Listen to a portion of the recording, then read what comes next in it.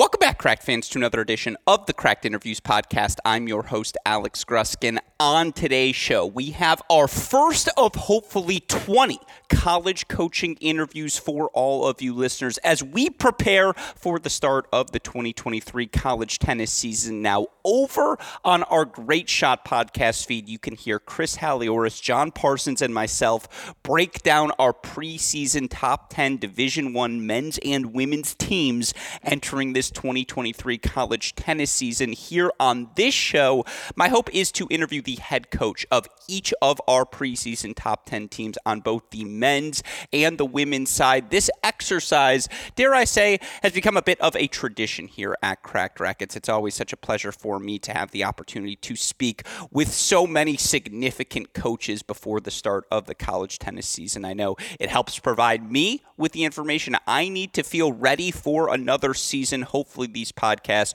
offer all of you listeners that exact same feeling as well. And again, this interview with Coach Swain, hopefully the first of 20 coaching interviews we will have for all of you listeners over the course of the next month. But of course, here on today's show with USC women's tennis head coach Allison Swain, we got to discuss the Trojans' 2022 season. And of course, why coming off of that season, Coach Swain feels more confidence in her program than at any other point of her 6-year tenure. Of course, I had to ask her why she's feeling so upbeat about her team heading into a new season. Wanted to ask her about all the returners, all the new talent the Trojan brings in as well. Of course, had to get her thoughts on conference realignment, on NIL, the transfer portal, fifth years recruiting, etc. as well. Needless to say, with all those topics in mind, it's a fantastic podcast. We know all of you listeners are going to enjoy. Of course, before we get to it, shout out to our friends at Swing Vision. Remember, if you want access to the best artificial intelligence technology in tennis, click on the link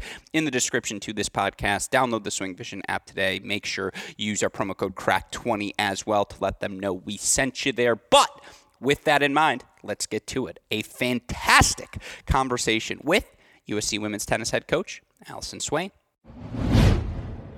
Hey, Crack fans. Before we get to today's show, I want to let all of you listeners know about the revolutionary work being done by our friends over at Swing Vision. Now, all of us as tennis players are constantly searching for that piece of information that's going to give us that 1%, 2%, 3% edge whenever we step onto the court. We want to know, am I hitting my forehand with enough depth? Am I accurately placing my backhands? Am I employing patterns on the court that are putting me in an optimum position to experience success? Thankfully, all of those questions can now be answered via the app produced by our friends at Swing Vision. Folks, it's extraordinarily simple. You're going to download the app. You're going to turn that app on your phone. You're going to put your phone on the back fence, the back curtain of whatever court you're playing on. You're going to hit record, and then using artificial intelligence, Swing Vision is going to break down your performance. If you click on the link that you find in the podcast description here on today's episode, you'll go right to the Swing Vision website. And of course, friends who use our Cracked Racquets promo code CRACK20 are going to get an additional $20 discount and a free 14-day pro trial on the Swing Vision app. Again, you use that promo code CRACK20, $20 discount, as well as a free 14-day pro trial. How do you find the link to get signed up? Just go back to your podcast feed. It's in the podcast description of this episode. You go to the Swing Vision website, you set up your account, you download the app, you get rocking and rolling, get all the information, one location with our friends at Swing Vision.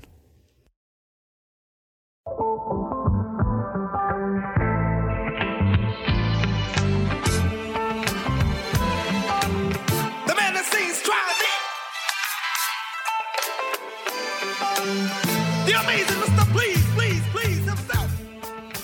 Joining us on the podcast once again today is a coach all of you will know best as an 8-time Division III national team champion. Of course, now we know her as the head coach of our preseason number 10 USC Women's Trojans. Welcome back onto the show, Coach Allison Swain. Coach, how are you doing today? I'm good. Yeah, I'm doing really well. Get a quick work from home day today after being at Orange Bowl and Eddie Herr, and well, our girls are in finals, so it's that time of year. This is the question you knew you were going to get coming on to today's show. Compare California heat to Florida heat, because I don't think California heat's that bad. I think Florida heat can be unbearable. I agree, but luckily there was a lot less humidity out in Florida this time around, so that was great. I have an assistant who was from Houston, Elizabeth Begley from Houston, and trained in South Carolina, so she loves the humidity. I'm the opposite. Yeah, it's just humidity's not for me. I'm like, who doesn't like being uncomfortable? I don't. And so, yeah, it's just like, I'm fine. If I have to deal with a little bit of winter to get the 65-degree days I really love in March and April, that's a trade-off I'm willing to make. But of course, we can do more meteorology if you'd like on this show. We can also, though, of course, talk about your USC Trojans. And, I am curious, though, before we get back to last season, you're on a recruiting trip here in December. Is December the biggest month for recruiting, or is it really the summer months? I'm always curious how coaches structure things. I think it really depends on where you're at with your recruiting and your commitments. And, something for me is just, we can start talking to, juniors right after they finish sophomore year. I think one of the things for me is it's hard to commit a player 2 years out and really get to know them well enough. And sometimes you can, and sometimes you can't. So, I think the recruiting process takes time, to be sure, on both ends. So December's been a pretty important month for us and this year, but sometimes summer is too, depending on if we've had those commitments or not. Mm-hmm. And I know I've asked you this in the past, but as I look at the composition of so many rosters this season, and I know, again, we have 2 years left of the COVID, emphasizing 5 high school graduating classes right now currently competing in college tennis. But over these past couple of years, and as we look at your roster this season, I am curious how you've balanced recruiting the potential 4-year players versus knowing, hey, let me pop on the portal and see who might be able to contribute right away. Yeah, I think we've always tried to look for the players that are going to be a great fit for our program and the culture we're building here. So, Erin Cayetano, current senior, her having a 5th year, like that just changed everything. That's a really small class for us. And so for her to stay for her 5th year really made the 2023 situation easy for us. But Natalie Rodoloso is new to our team this year. She was a grad transfer that came up late last spring with a lot of doubles experience at Princeton, something we felt like we needed and could use some help with. And so she was the perfect fit for us. And the funny thing about her is both Elizabeth had coached her for a year and recruited her at Princeton, and I had tried to sway her from Princeton to Williams. So we both knew her too. So we knew what she would bring outside of the tennis as well. And that helped. Mm-hmm. No, I mean, certainly it feels like you were able to pick from both pools of players, right? As you look at what you guys were able to pick up for the roster this season. And, you bring up that doubles component. And before we get into 2023, I do want to look back at 2022. You guys go 18-12 overall on the year. Obviously, you do qualify for the national indoors, knocked out NCAA round of 32. I always say if I'm going to say something about a team, I better have the cojones to say it to the coach as well. So I'll just say it to you right away. I believe it was 8 losses and 9-match win streak, that month of February. I feel like if you remove that month, great year for USC women's tennis last season, no doubt about that. But how frustrating was that month? How difficult is it to dig yourself out of that? Yeah, I think that was really hard for us as a team, staff, players, everybody, while we were in it. And I think one of the things that was interesting for us is that's the first year we've made indoors in several years. Certainly since I've been coaching there, since any of the current players have been playing there. And we played 2 really gutsy, great matches to make indoors, both 4-3, coming down to the last match, feeling really good. We get to indoors. We had some serious hiccups with health there. And, if you look back on our roster, you can see we didn't have our whole roster there. We had, I don't like making excuses, but we had a player flying in last minute, hours into the night before our first match. It was crazy. Not ideal prep, which you can't always control, which is fine. But I think, we played okay at indoors, but our team took it really hard. We lost to Texas, the reigning national champs, in the first round. Our team realized that they had some opportunities there to make that match closer and put some pressure on them. And instead of saying, oh my gosh, we're awesome, we just did that with defending national champs, we're this close, they really took that loss hard. Same with Texas A&M. Same with even just playing a close match with Wisconsin. And so I think we came out of national indoors with a lack of confidence instead of building confidence and grit. And I think that hit us hard. And I don't think we needed to. Like, we played fine at indoors, and we played some really good teams. So, you know, that was tough. And I think it exposed some double stuff that we needed to work on too. And, you know, it obviously helped turn our season around from that tough month when we got healthier and Naomi Chong was back in the lineup and people started making some strides, but we didn't respond quickly enough to that's what I think my team felt like was a setback at indoors. Fair. No, I get it. I mean, again, you mentioned it. Those two indoors matches, kickoff weekend, Miami and Baylor, those were two of the 10 best matches of the 2022 season across the country. And so that is what made that, I guess, dichotomy from how great January was to whatever happened in February. I'm saying this to you. You're like, listeners can't see Coach Swain's face where she's like, yes, Alex, I'm very well aware of what happened. I'm curious, though, scheduling wise, because I know national indoors, I guess, isn't something you can always plan for. But last year, pretty quickly after, you went at Oklahoma State. It was a really tough schedule for the Trojans last year. I'm curious. I know you have the you guys are at Georgia for the kickoff weekend. I know at Texas is on the schedule, but how last year developed, did that cause any changes to how you structured this season? You know, it's clear from, if anybody looks at my schedule, that I believe in tough scheduling to make you your best come April and May. It's definitely part of my philosophy. Yeah, we played a tough schedule. I think, you know, we knew Oklahoma and Oklahoma State were going to be good. We played them both the year before. We won both those matches. They were close. They were tough. We went on the road. It was clear Oklahoma was playing super well at that time. You know, it is what it was on the road. And that tough scheduling, and again, our team learning some lessons about how quickly we need to rebound from losses, take the good, get better, move on, I think was a really important lesson from last year.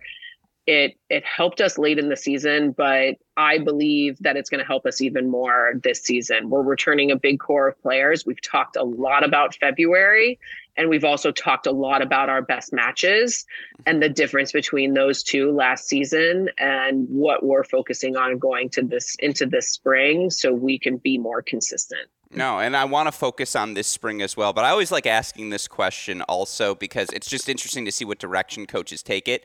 You get to replay one match from 2022. Which one are you picking and why? I think Santa Barbara at home. Yeah. I mean, Utah was going to feel painful, win or lose, and if I could choose two, I would take that one back too, because I think it changes a lot of our opportunities late in season. I don't know. It's hard. You know, Pac-12, we played an amazing, just an awesome match against a great ASU team at that moment. That there was a difference of points. Same with Santa Barbara, difference of points. But I think the Santa Barbara one really hurts because we had some match points in that match. And I would take that back. Yeah, I thought an outside shot nominee was 4-3 against UCLA at home to end the year because, again, things started rolling right when they needed to for the Trojans at the end of last season. Yeah. But for what it's worth, very good answer. But you mentioned bringing back that core of players here to 2023 and, looking at some of the fall results. Now, it was going to be impossible for Erin to repeat this fall what she did last year. I mean, that's a pantheon sort of fall for what Erin was able to accomplish in 2022. But, looking at your team's individual records, 84-45 in singles, always good when you can win 2/3 of your matches. Same in doubles, 29-13. How would you assess your team's fall and how each of these players performed? We played a lot in the fall, and it's always hard to assess because it's so many individual tournaments as a group. But we played a lot this fall. We added more to our schedule. We're really trying to play the best college tournaments we can and then add in some pro events. And there was a little bit of a learning curve there for all, like, especially our top players, of like the amount of competition that's right for them. But I think what's more important than the numbers is we put ourselves out there a lot. And that's what we need. Our freshmen need that experience. Some of our sophomores are still building experience. We're really working on a few things in our singles, again, around like approach to challenge when matches get tough or when we take a tough loss. And one of the things I loved is when we went and played regionals, our players, if they lost, and they were back in playing consolation, and people have different philosophies on that, but our players really bought into, I'm going to keep going and I'm going to take a lesson from this match that I didn't like the outcome of, and I'm going to do something better in the next one. And I think that's going to pay off long-term for us. Mm-hmm. And, that fight through adversity is always that much more difficult when the injuries begin to pile up. And when I look back at USC's, your team's seasons last year, I think like were both Naomi and Snow fully healthy in any match you guys played last season? And I honestly don't know if I can answer that question legitimately yes. It felt like there was always a significant nick or bruise. Now, you talk about putting yourselves out there. How nice was it to have a healthier team? And is that a fair assessment to say? Is that because you were healthier, you just were able to build up some more calluses? Yeah, I think so. I mean, I think there were very few matches that we didn't have somebody banged up or, somebody playing in a higher spot or whatever it was. But I think we were in the fall. I think while we weren't necessarily able to work our ideal doubles teams consistently through tournaments this fall because of players being in different places physically for different tournaments, we did get to work on some concepts in doubles that we really want to be known for and want to be really excellent at. And I think that will help us too, because that's a place where we know we can be better. That will will just give us some more momentum. 15 doubles pairings this fall. Are you building yeah, that's which bravo. I think that's true. Wow. Yeah, 15 different pairings. And so okay. It really was about the principles more than pairings this fall. That's why I bring it up. For sure. And we just, we chose the tournaments that players went to, based on all kinds of things, but doubles pairings was one of many factors. So sure. We just wanted to get everybody in there, everybody competing. I mean, Nat, I don't even know how many doubles pairs she played with. She's a huge part of that. She played, I think, with somebody different almost every single tournament. 6 different pairings for her. Oh, wow. Yeah. Yeah. And she played 6 events. So there we go. Yeah. A different doubles partner every event. That's just impressive. Again, you're not going to get a formal award for that, but we at Cracked Racquets will appreciate that. Please know. Let's see how it pays off. Yeah. That's fair. First. Very fair. We had the chance, and I want to talk about some players individually. I think a lot of people watch Erin and the serve out wide, the forehand. Like, it's just very clear what makes Erin an exceptional tennis player. We at Cracked Racquets had a lot of opportunities to watch Snow Hahn compete this summer, and obviously she was able to have a bunch of success on the USTA SoCal Pro Circuit, was able to capture an ITF Pro title. And yet, when I watch, I've logged a lot of hours. Some scholars have argued I've spent more time on PlaySite than anyone else in the world. And when I watch Snow compete, I just see someone who, I know what plan B is. I know what plan C is. I know what plan D is. I know she can improvise so well. But I'm curious how you coach her for plan A. Because, for someone who can do a million things, how do you narrow that pathway down? And again, with that pro success in mind, I feel like Snow is really well positioned to make a big leap this college season. Yeah, I think she's a player that people didn't talk a lot about last spring. And, I don't keep track of the stats as much as others do. But she went on a big winning streak at one point, and I think it actually might have been in February, which was, unfortunate that we didn't fully capitalize on that as a team. And she learned a lot. And she really put herself out there this summer and played a lot of events, and I think solidified a lot of things that were starting to come together in the spring for her. So that's exciting. With any player that I coach that has a lot of different options in their game and a lot of variety in their game, I think it's about really finding some discipline around, these are my best plays, these are my strengths, this is what works best for me, and this is what I'm using at the beginning of a match, and then I adapt if I need to. This is what I'm using on big points, this is how I get to my best shots. And it's a lot about that, and sometimes it's even about teaching them a little bit more about high percentage, because they can do so many things. Sometimes the fancier thing or the lower percentage thing is more appealing. But those kinds of players are fun to coach for sure. And Snow has definitely taken a big step forward of knowing her game and also knowing and embracing what she needs to work on to continue to build, because she's got big goals. Are you banning the underhand serve for her, though? You're like, you know what, last year you did enough underhand serving. We're going to keep it all overhead this year.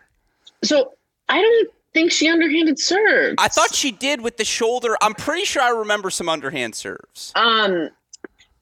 She's worked a lot on her serve, and the serve will continue to be a place that she works on.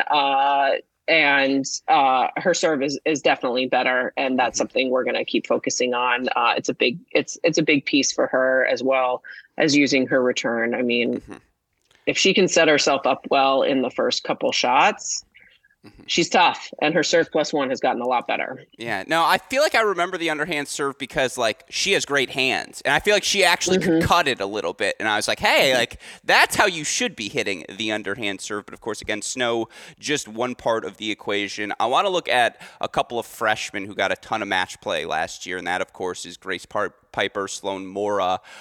Talk to me about what you saw from them in their first season, and then, maybe more importantly, that first full summer after your freshman year. We see so many players make those big leaps. How did those two embrace, the summer after their first college season?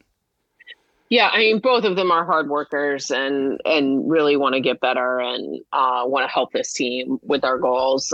So I think both from a fitness and a tennis standpoint, they've both improved. The other thing too is, we also work a lot on the mental game, and that's been huge for a few of our players as well.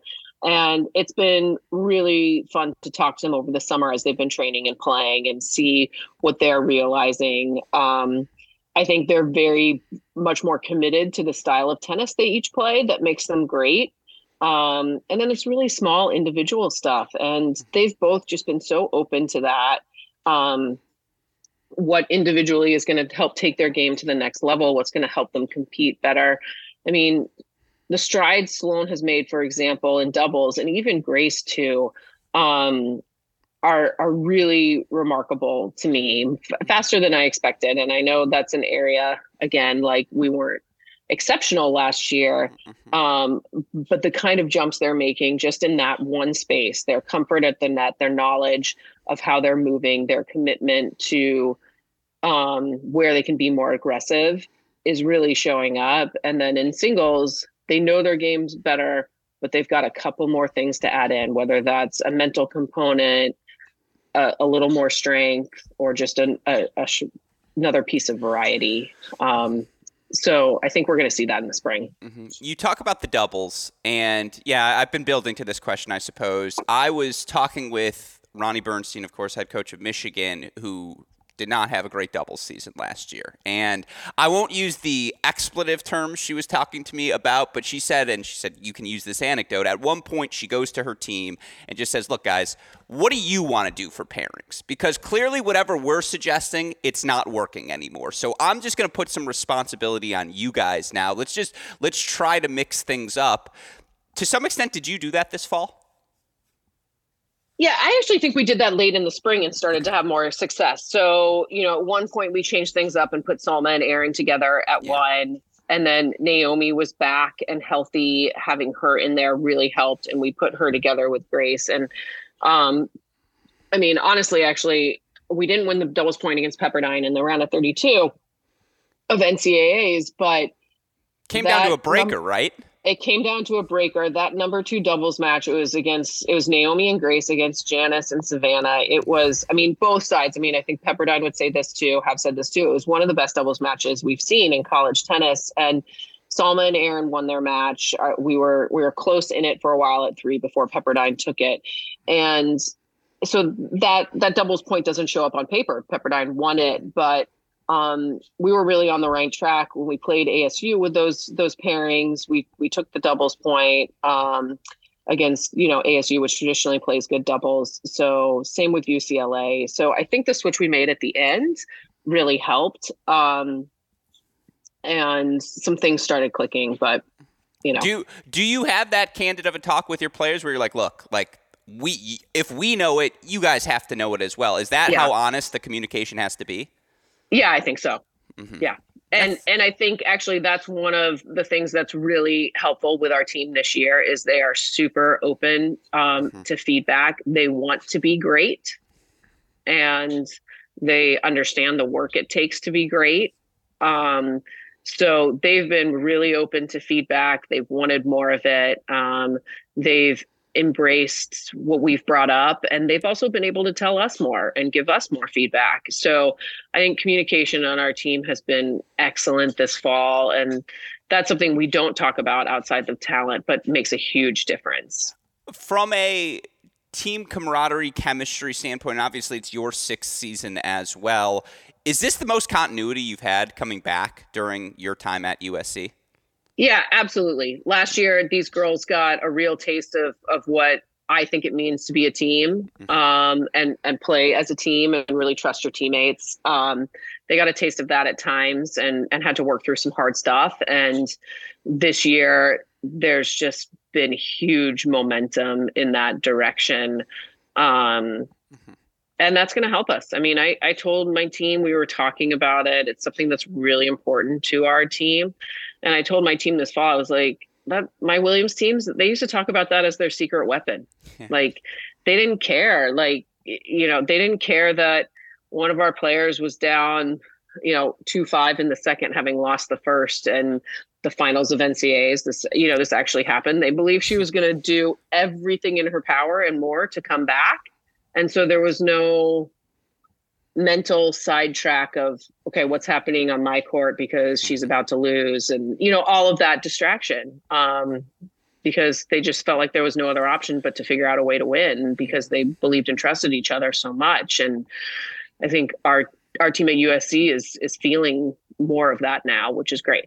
Mm-hmm. No, that's awesome to hear. And obviously it's always nice to bring in some new pieces as well. And I think I made it a goal because obviously I try to do my research. I don't think you've gone 25 minutes in any of your interviews this season without mentioning Maddie. So I was like, I'm going to hold it off as long as possible, and then we can talk about the superstar freshman. But anytime you bring in a player who I believe is top 500 in the WTA rankings, or certainly right around it, 10-1, obviously in college results this fall, and wins that Milwaukee event.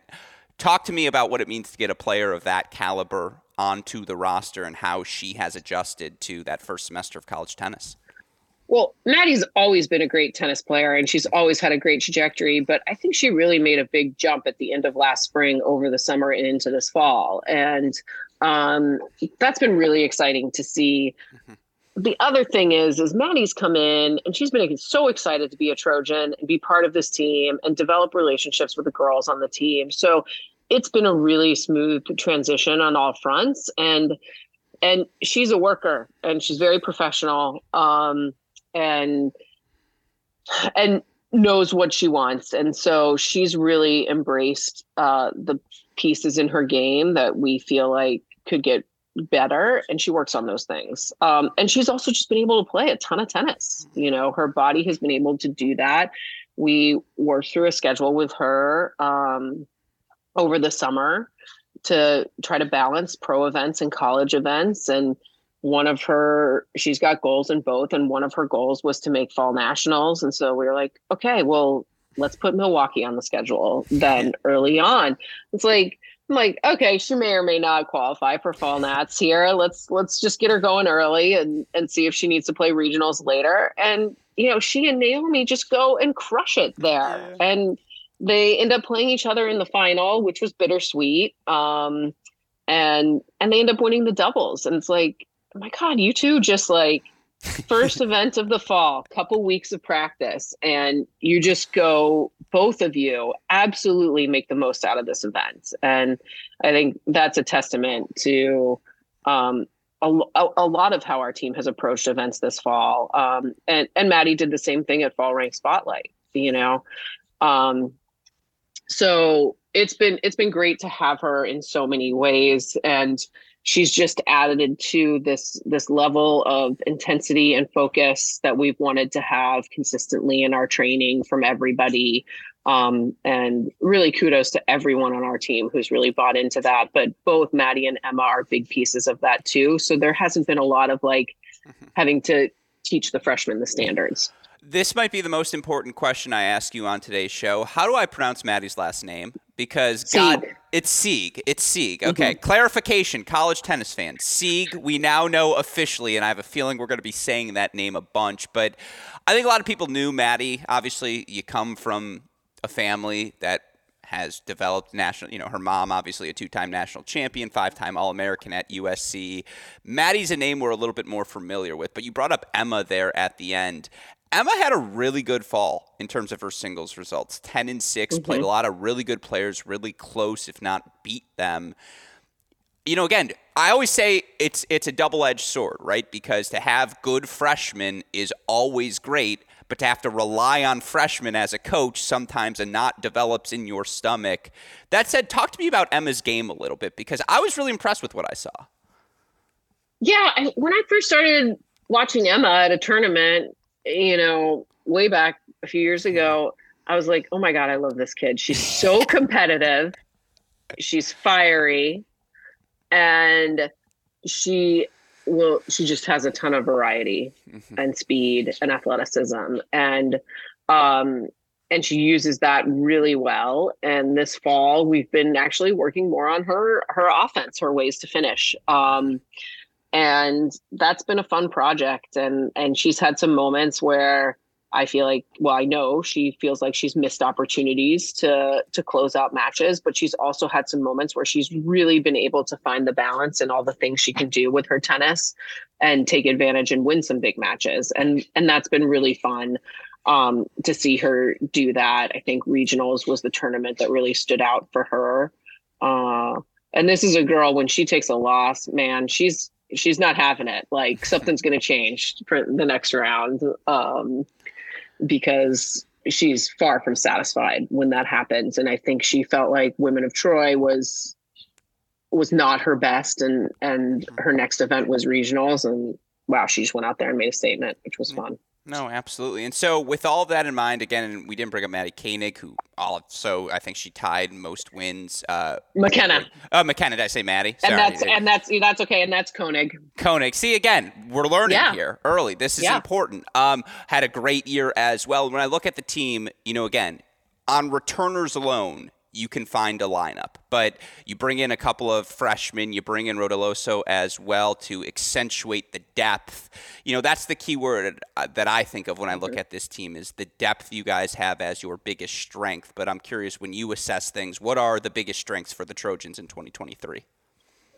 Yeah, just a word on depth. I think that's something we've needed more of, and we have. And I just want to shout out McKenna, because in her last tournament of the year, I mean, she's probably one of our most improved players. She beat Carolyn Campagna, and then she went on to beat one of the freshmen from UCLA who she'd lost to in 3 sets earlier in the fall. And I just love seeing that grit. You know, I think we love it as a team. We really celebrate like opportunities to get redemption. And so that was really fun to see. She had a great fall. She did well for us last spring when she was playing for us. So just another piece of depth that's important. But in terms of our biggest strengths, I think it's really going to be, I don't think of them as intangibles, but that's probably the best word to use. It's where we're at with our team culture. It's the fire we have to be more consistent and take the lessons from past years to do that. It's the fact that Nat, Emma, and Maddie have come into this team and really seamlessly added to our culture and work ethic. So we're building some belief. We've got to make that belief strong enough that it makes us really gritty in the tough matches. And if we do have a tough match or somebody individually has a tough loss, we've got to rebound from that right away. Mm-hmm. No, absolutely. Especially with our spring schedule. Yeah, we're not no Februarys. That's the rule. No Februarys here in 2023. That's what that's our philosophy. All right. Speaking of that schedule, again, home stretch of questions here. Kickoff weekend. You guys make the choice. You go to Georgia. Now, obviously, at the time, just some context for our listeners because we talked about this on the show. Liam Maher did not play NCAAs for Georgia last year. You didn't know about Vecic coming onto the team also. That said, I guess kickoff weekend, you guys are headed to that Athens position. What was going through your mind when you make that pick? And do you think the kickoff draft should be closer to the start of the season? I mean, probably what was going through my mind is, damn, I wish we had finished top 16 and taken advantage of the opportunity to do that. That would have been great. That would have been my first choice, right? Yeah. But there's a lot of things to factor in, and you only know what you know at the time in June. I thought it was really fun to do kickoff after that COVID year a little later, but it is what it is. You got to choose a schedule for your team, and you only know so much when you pick about rosters, and you also only know so much when you pick about who else is going to pick after you and all those things. We're excited to go to Georgia. We haven't played there as a team. We haven't played Georgia in a long time. There were places we could have picked where we might have matched up against another Pac-12 team or, been in a regional like last year that was very, very even. We're going to test ourselves right from the get-go, and we're going to know where we're at, and we're going to know what we have to do. By that kickoff weekend and then our away weekend at Texas, we're going to have a real assessment of where we're at and where we need to get to as we move through the rest of February and into our conference season. And we've got to take advantage of that, whether that's winning kickoff and going to national indoors or whatever, or not. We're going to have to take advantage of our training in February. Yeah, no, I mean, certainly, again, the schedule is there to get to see you guys play your best and get tested against the best. By the way, I meant to ask this just because I didn't want to forget the Pomona match at the end of the year. That's a Coach Swain special, right? It is a little bit of a Coach Swain special. It was a promise from something that got canceled a while ago, and so we're going to do it. It should be fun. We also have a big team. We've got 11 players. I want people to keep.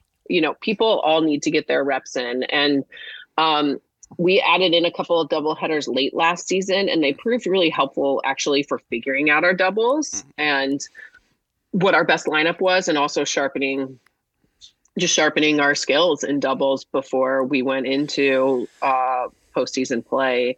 And I think those extra reps made a difference. I'm waiting for Williams to be on the schedule. We both are waiting. It's coming. I give it over/under is 4.5 more years. Let's get Williams, top 4 again. Yeah, that's fair. Well, it's a long project. They will. I got a lot of faith in that team. They're working their way there. I think I don't want to put predictions or pressure on them, but it's coming. Yeah, I like that. Well, again, speaking of what's coming, obviously we've got the season this year, but I'm sure on your mind now is conference realignment and the fact that it's been announced. USC, when I went to practice with Coach Macy, I wanted to obviously come and attend a practice of yours as well. It just didn't work out timing well, but I go, oh, guys, welcome to Big Ten country. Like, you're now in my turf now. Like, yeah. And by the way, the Marks Tennis Center, way too slow to be a Big Ten court. Like, that's just not acceptable moving forward. I also think that, for lack of a better term, I think USC and UCLA should get to keep Ojai in the divorce. And, Ojai comes to the Big Ten for conference championships. But that's a conversation for a different time. What are your thoughts on the conference realignment? Do you even allow yourself to start thinking about it yet? So we don't know schedules yet. And we don't have a specific date or timeline that's going to be figured out. But I think that's a big piece of it. That's probably the first question that all of us as coaches have, including the Big Ten coaches. But I think there's some real benefits. Everybody jumps to travel. The reality is, when we go to Washington State, the flights aren't as far, but it's a tough trip between those two schools. Same with Utah, Colorado, up at altitude, flights between. So we're going to adapt. We're going to get good at being on the road when we have to be on the road. We're going to get better at playing indoors. I actually think long term, it's going to really help us postseason. One of the things that helped us at Williams is we had to play on all these funky surfaces, right? Like it's not just indoors, whether it's fast or slow or whatever. It's like indoors, rubberized, not tennis specific. It's crazy. And then you're outdoors in wind and cold, and whatever got thrown at us in postseason, we were like, well, we've experienced worse, or we've experienced something equally hard as this. And so I think having a few trips on the road where we have to change quickly, pivot quickly to indoors or outdoors and not Southern California conditions are good for us. I also think exposure and the resources in the Big Ten are really exciting. I think it's a great group of coaches, just like it's a great group of coaches in the Pac-12. So that's exciting. And, sneak peek 2024 spring, we're going to go to Michigan State and play them. So get a little experience. It's not often I email coaches and say, hey, can I schedule an away match against you? We're always would love to play at home. But yeah, I reached out to those coaches and they had room in their schedule. So we're excited to get a little exposure to that next year ahead of the formal move. I will be at the women's indoors, thankfully, hopefully, knock on wood, assuming everything goes according to schedule. But the USC men are coming to Ann Arbor this year to play the Wolverines before the men's indoors. And I was like, are you guys staying at my parents' house? I was like, is that what we're doing here? So, we'll have to figure that out when you guys come to town. But, obviously, this is a stupid question, but I guess they all are to some extent. Does it help tennis when football's really good, like it's been this year for USC? Is there any sort of trickle down? Yeah, I think for sure. There's a lot more, there's just a lot of excitement around our athletic department right now.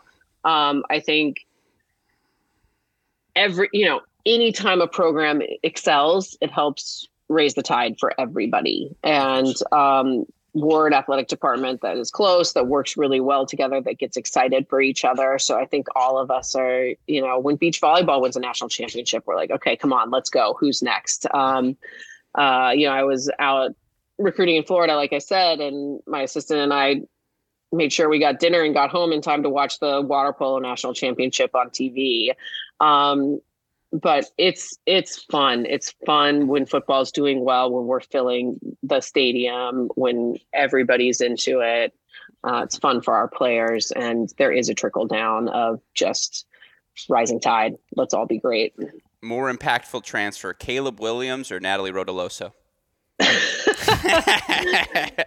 For us, Natalie. I like it. That's for the women's tennis, Natalie. Yeah, it's a good answer. The portal in general, fifth years, is it still humming or is it starting to slow down?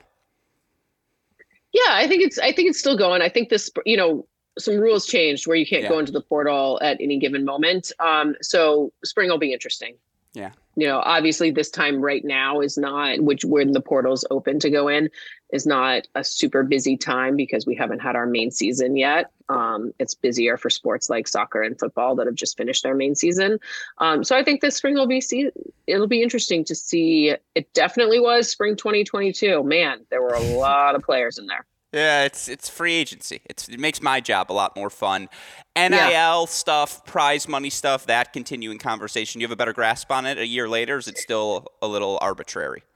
Yeah, a little bit. It's something that USC is big into, making sure our players have the support and information they need to take advantage. But, women's tennis hasn't been at the place that football or men's basketball has been at yet. So it hasn't become a huge focus of my job, which I'm very happy to stay a little more focused on the tennis court. Yeah, that said, if someone's got the $100K contracts for your players, they know where to find you. Yeah, I'm sure. With all that said, my last question for you, last non-tennis question, I guess. The big news, it leaked out. There was a survey sent we're moving NCAAs to November, coaches. How do you feel about that? Now, I suppose you don't have to tell us how you voted, but it seems like things have sort of paused and they want to kind of reevaluate, why are we moving the NCAAs to the fall? Is this worthwhile? A year later since I've asked that question, where are you with this individuals to the fall debate? Yeah, I've moved far more towards I think the fall has a lot of complications, and I would prefer to keep it in the spring. I think anytime there's a new idea coming up that could make college tennis better, we need to be open and listen to it and hear the pros and cons and delve into it. And I think the more it's been delved into, I think the cons are pretty strong. So I'm glad there's a pause. I don't know what that will mean. We will adapt however we need to adapt as a program to be great. But I think for the student athlete welfare, and I think for college players that are trying to do a lot of things, having 2 main seasons is not what we need to be doing.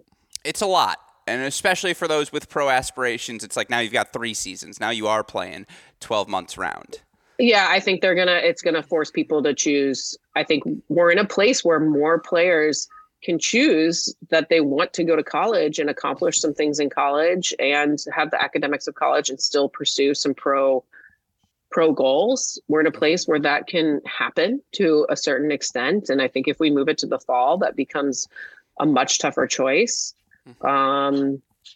Whether they want to, how much they want to invest in college tennis. And I think that's sad because we want to have as many players get an education and play college tennis as would like to. That just makes the sport better. And I think it has really been good for a lot of players who are on the fence to come to college. I think everyone I've ever heard who's come to college, whether they've left early or stayed 4 years and gone pro, they speak extremely highly of their college experience as being a thing they were really happy they did. And I don't want that to change. Yeah, I mean, case in point, Emma Navarro could have left before her freshman year, after the freshman year, and yet she came back that second year, proving the value. Yeah, it's going to be fascinating. Again, there's still so many uncertainties as it relates to that movement. What is the selection criteria? Where would you put it? I really like that they're putting all 3 NCAA championships at one site this year. Like, I can't wait to see what that buzz is like in Orlando, and I think that's kind of a dry run. Yeah, I think that's cool. I think it'll be fun. I'm excited to see what that's like. I will say another thing about the fall is just, obviously the fall nationals had great players there, and I don't know who you would exclude. It's a very small draw. But it was hard to see, Erin wanted to be there, and she wanted to defend her title, obviously, and she played a very good fall rank spotlight. Her one loss was to Fiona Crawley there, and she had other good wins. She played one, I think, kind of what we would term a so-so tournament for her regionals, and then she played some pro events. And if you're looking at fall nationals with 3 weekends to potentially qualify for events, but 3 weekends, somebody gets injured, somebody plays one tournament not up to the standard they hope for, or somebody just gets unlucky with their draw, and suddenly you don't have the best players in the tournament. And that's not what anybody wants. That's not good for college tennis. And I think it was I would say this, if this happened next year with Fiona Crawley, like Fiona Crawley should be back at fall nationals next year to defend her title.